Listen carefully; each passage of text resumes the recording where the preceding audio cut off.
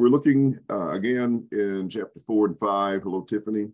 John moves to the next scene after entering the heavenly throne room. And the throne room is the source of all revelation. We've talked about that from Exodus 25, 21, and 22, where God's throne was there. That's where he said he would meet with Israel and discuss with them all the things that he would command them, etc. And so inasmuch as they gave the command to leave, and this is Daniel 4:26, you have the same idea. So all of these examples of God speaking from heaven would be references to his speaking in the throne room.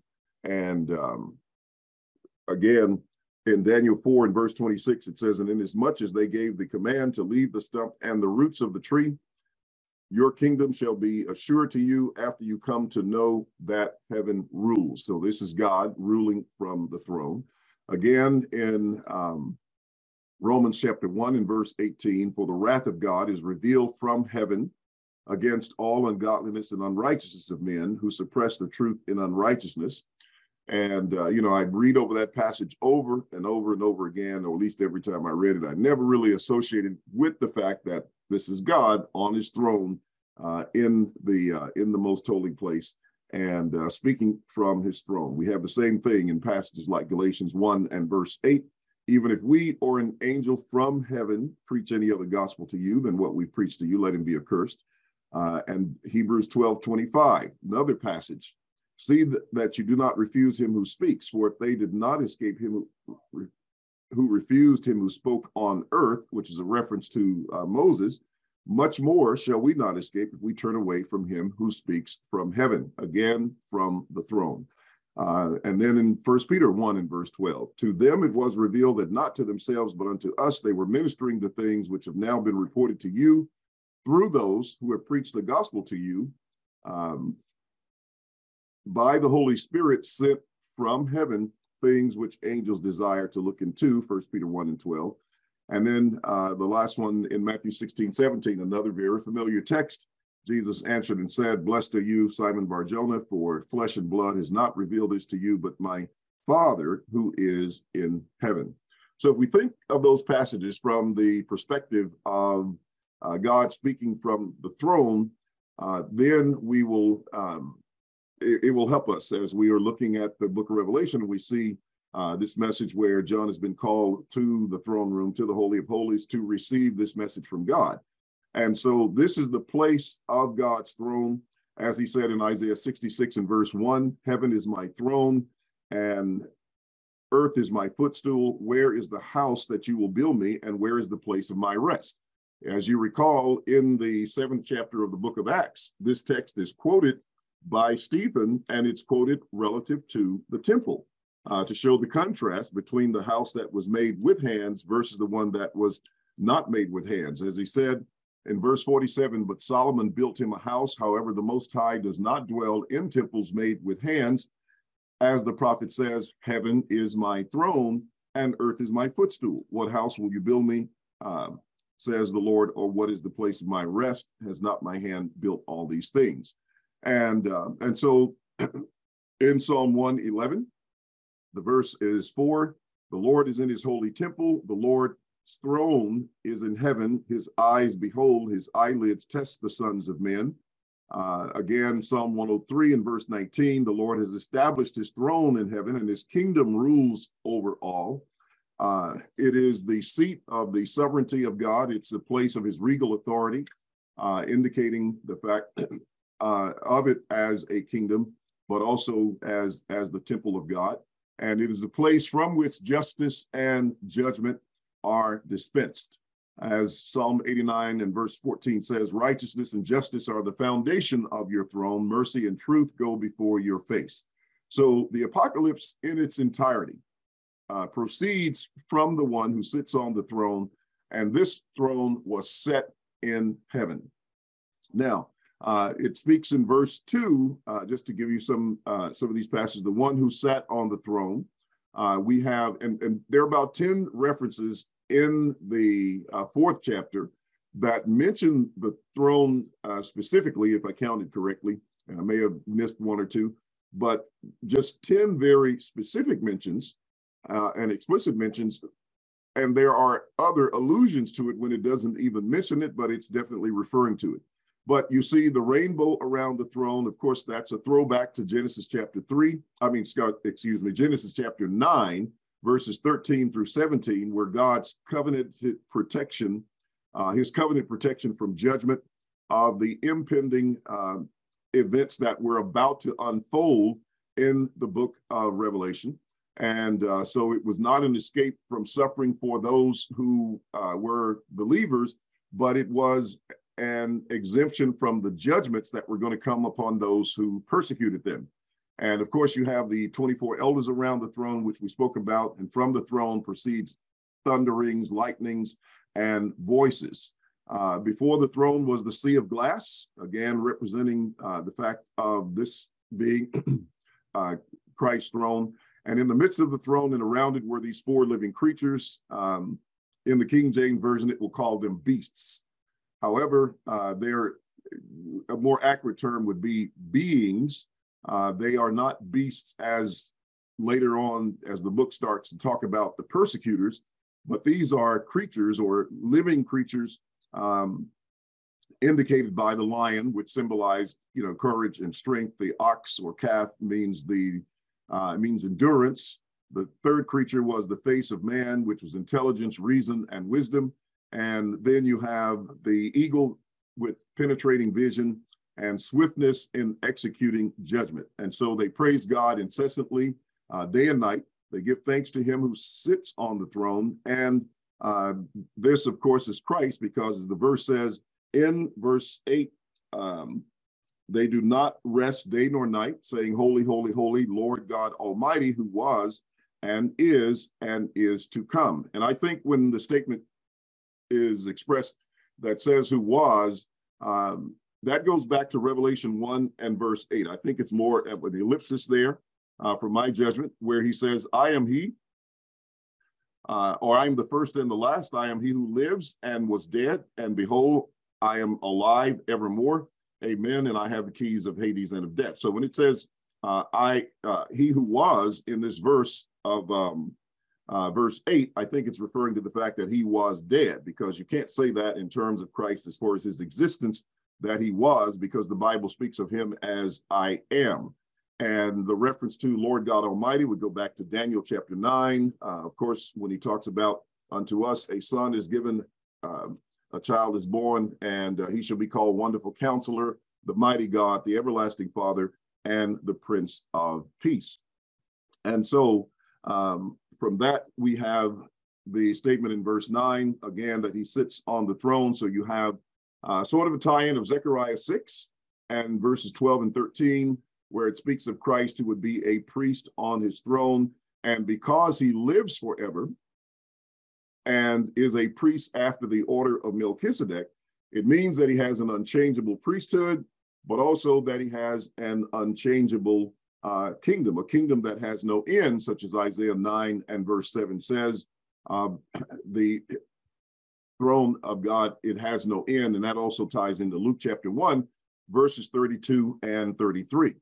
And so as they see the living creatures who are worshiping him, they cast down their thrones, indicating their submission to the one on the throne and to his omniscient power and or omnipotence in terms of power, and also his other attributes as a divine being. So this is all an acknowledgement of Christ, who he is, and as he sits on the throne. Now, the next statement that they make in verse 11 is that you are worthy. And this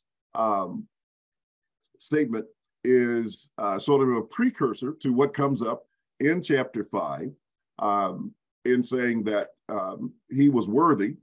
In the first part of the declaration that he is worthy, it speaks about he was worthy to receive glory and honor and power. Christ received glory and honor and power at his coronation. If you recall, in the Gospel of John, I believe it's John chapter 12, he talked about the hour for him to receive glory had come.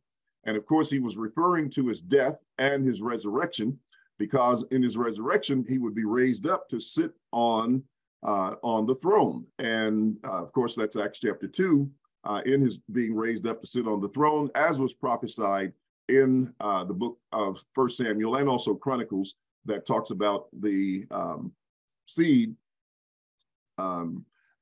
being the seed of David that would be raised to sit on the throne.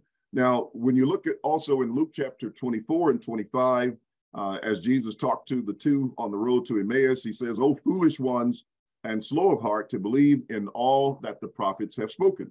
Ought not Christ to have suffered these things and to enter into his glory?" And so the glory of Christ is the kingdom of Christ. And again, as they're saying, "You are worthy, O Lord, to receive glory, honor, and power." This is Christ, of course, in his glory, revealing himself as the one that was spoken of before. And when you also look in the 20th chapter of Matthew, verse 20, remember the conversation between the sons of Zebedee. Actually, their mother came and asked this question about, "Grant that these my two sons sit, the one on the right hand, the other on the left, in your kingdom." And then when you look at Mark's gospel, and verse chapter 10 and verse 37, it shows that the sons are actually asking the question. But the point is, they phrase it just slightly different at the end. They said, "Grant us that we may sit, the one on your right hand and the other on your left, in your glory." So glory and kingdom are used interchangeably there. And all those passages in the book of Matthew that talk about sitting on in the regeneration, when the Son of Man sits on the throne of his glory, again in Matthew 25:31, of course, would all be related to that. And so sitting on the throne in the kingdom would be the same as sitting on the throne in his glory. And the reason given is because it says that he created all things, and by him, by his will, they exist and were created. That's Colossians 1 and verse 16. "For by him all things were created that are in heaven and that are on earth, visible and invisible, whether thrones or dominions or principalities or powers, all things were created through him and for him." And so Christ is worthy because he is the creator and the sustainer of all things, but even particularly of the new creation as well. Now, why then was so much attention given to the throne in chapter 4, and which leads also into chapter 5? I believe it's because the book of Revelation is about the judgment that was about to come, the imminent judgment of which the scriptures had spoken about. As you recall, back in 1 Peter chapter 4 and verse 17, Peter said, "The time for the judgment has come and must begin at the house of God." So there again is the house of God. There is God revealing the information from his throne, 1 Peter 4 and verse 17. But he's saying that the time for the judgment had come. And so as you see all these references to the throne and Christ on his throne, it takes us back to the statements also in the Gospel of John, where Jesus answered and said to them, "Most assuredly, I say to you, the Son of God can do nothing of himself, but what he sees the Father do, for whatever he does, the Son also does in the same manner," or in like manner. In that conversation, they were ready to kill Christ because he said that he was the Son of God. And thus their claim was that he made himself equal with God. And so Jesus began to demonstrate that by teaching that God had given him the authority to judge. And of course, that's a prerogative only for one who was divine, and therefore showing that the reason he was able to judge was because he had seen the Father do it, and he was going to likewise judge in the same manner. As the text says, "For the Father loves the Son and shows him all things that he himself does, and he will show him greater works than these, that you may marvel. For as the Father raises the dead and gives life to them, even so the Son gives life to whom he will. For the Father judges no one, but has committed all judgment to the Son." John 5 and verse 22. And then he says that all should honor the Son just as they honor the Father. He who does not honor the Son does not honor the Father who sent him. Most assuredly, I say to you, he who hears my word and believes in him who sent me has everlasting life and shall not come into judgment, but is passed from death unto life. And so I'll skip one verse to verse 26. For as the Father has life in himself, so he has granted to the Son to have life also in himself.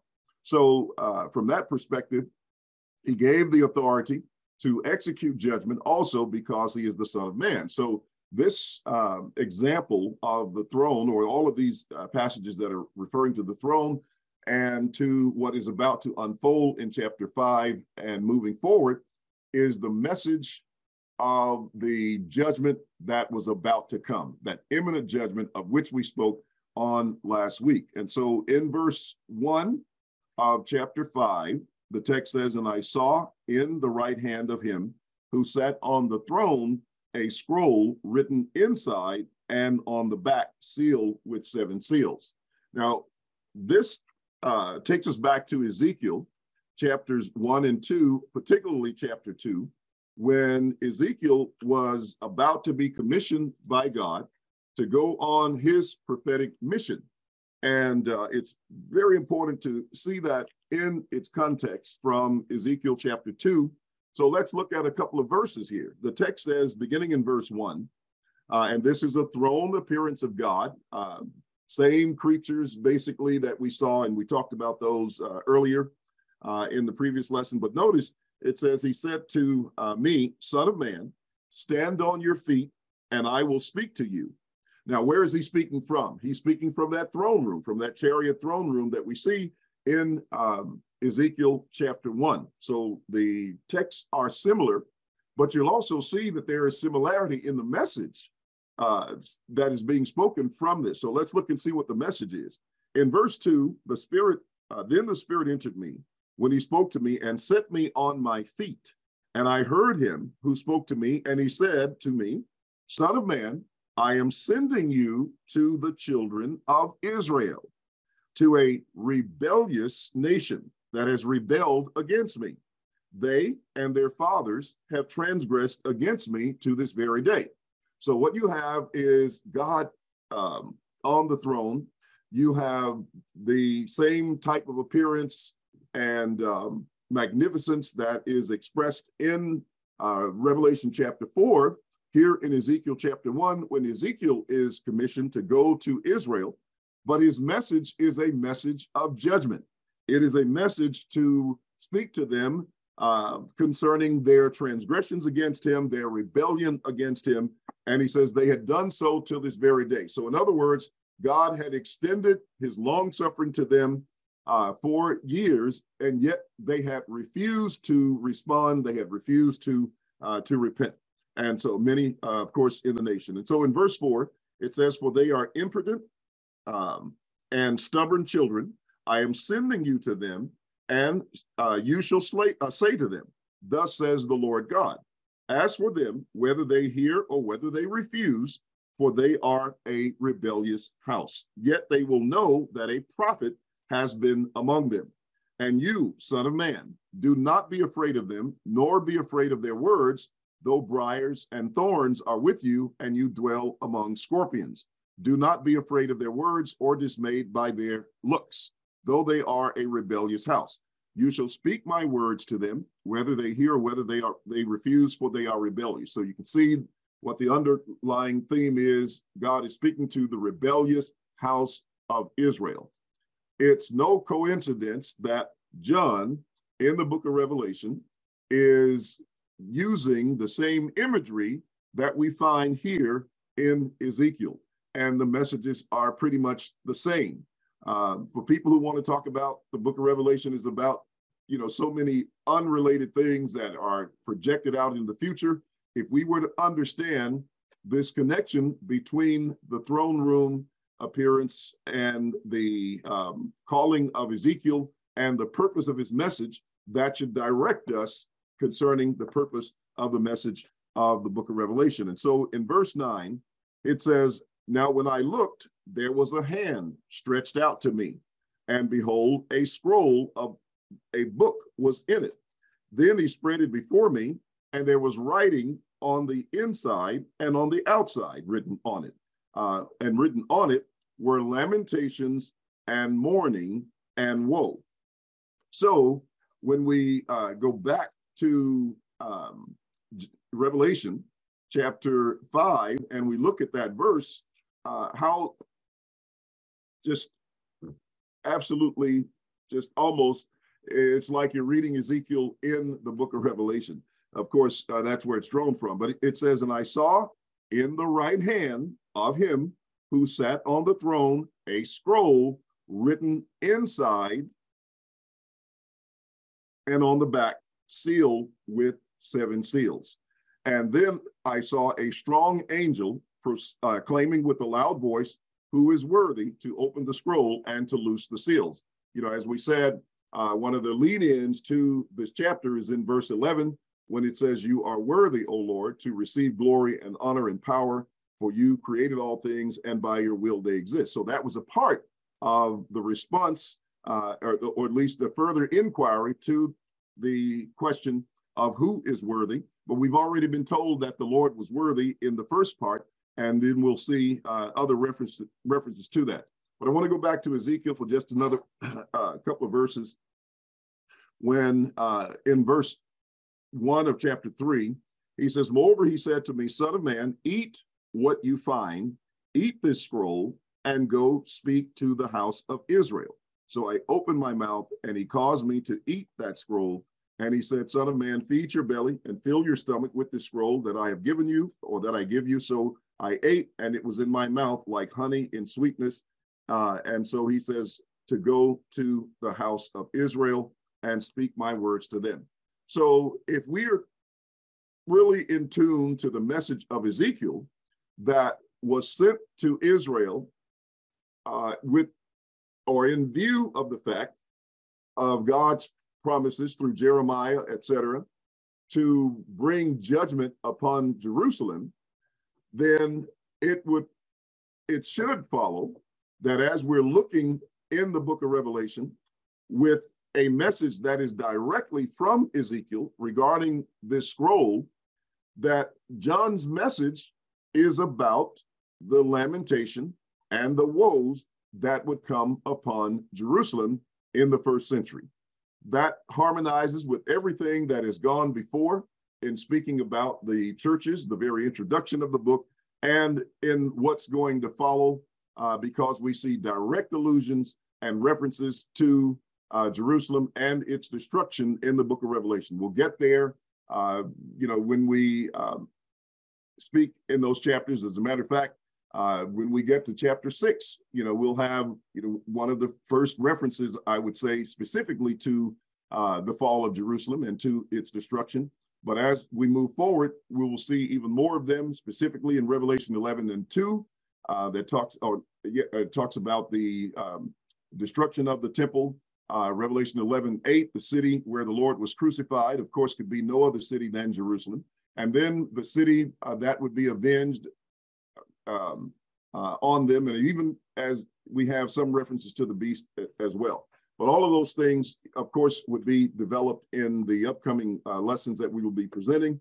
But you can see then that the foundation is laid with God speaking of this throne. And so in verse 3, it says, and no one in heaven or on the earth or under the earth was able to open the scroll or to look at it. And of course, you've already seen from the 4th chapter that you had the 4 living creatures who had these eyes all around, and indications of their wisdom, their strength, their power, etc., their swiftness and all.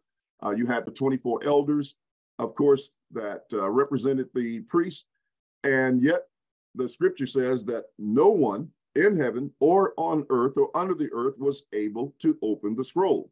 And so John said that he wept much because no one was found worthy to open and read the scroll or to look at it. But one of the elders said to me, do not weep. Behold, the Lion of the tribe of Judah, the Root of David, has prevailed to open the scroll and to loose its 7 seals. So this demonstrates to us and shows to us that it was Christ who was able to do so, as verse 6 says, and I looked, and behold, in the midst of the throne and of the 4 living creatures, and in the midst of the elders, so they're sort of doing a panoramic view of the throne and everything that's around the throne, looking at everyone who was in the presence. And he says, but in the midst of the elders stood a lamb as though it had been slain, having 7 heads and 7 eyes, which are the 7 spirits of God sent out into all the earth. Then he came and took the scroll out of the right hand of him who was on the throne. Now, when he had taken the scroll, the 4 living creatures and the 24 elders fell down before the Lamb, each having a harp and golden bowls full of incense, which are the prayers of the saints, and they sing a new song. So it is the Lamb who had been slain, who had the authority to open the scroll, to open its seals. And these seals, of course, are what we find in the book of Revelation, as we see each of those seals being opened. And within each of those seals, you see the judgments that were expressed in the opening of the seals. And so from that perspective, it gives us sort of an idea of what was about to unfold in terms of God's presence on the throne, and also of the Lamb who was worthy to open that book, and of the judgments that were going to follow based on those things that were found written in the scroll. Well, I think I will stop at this particular point. We'll pick up here on next week, and we will continue looking at chapter 5, and then from there, we'll move on into to chapter 6 and cover some of the things that are found there. I want to thank you for listening this morning. Appreciate everybody's attention. Looking forward to seeing you in the next one. Be sure and share the message. And this is William Bell saying you have a very, very pleasant good morning.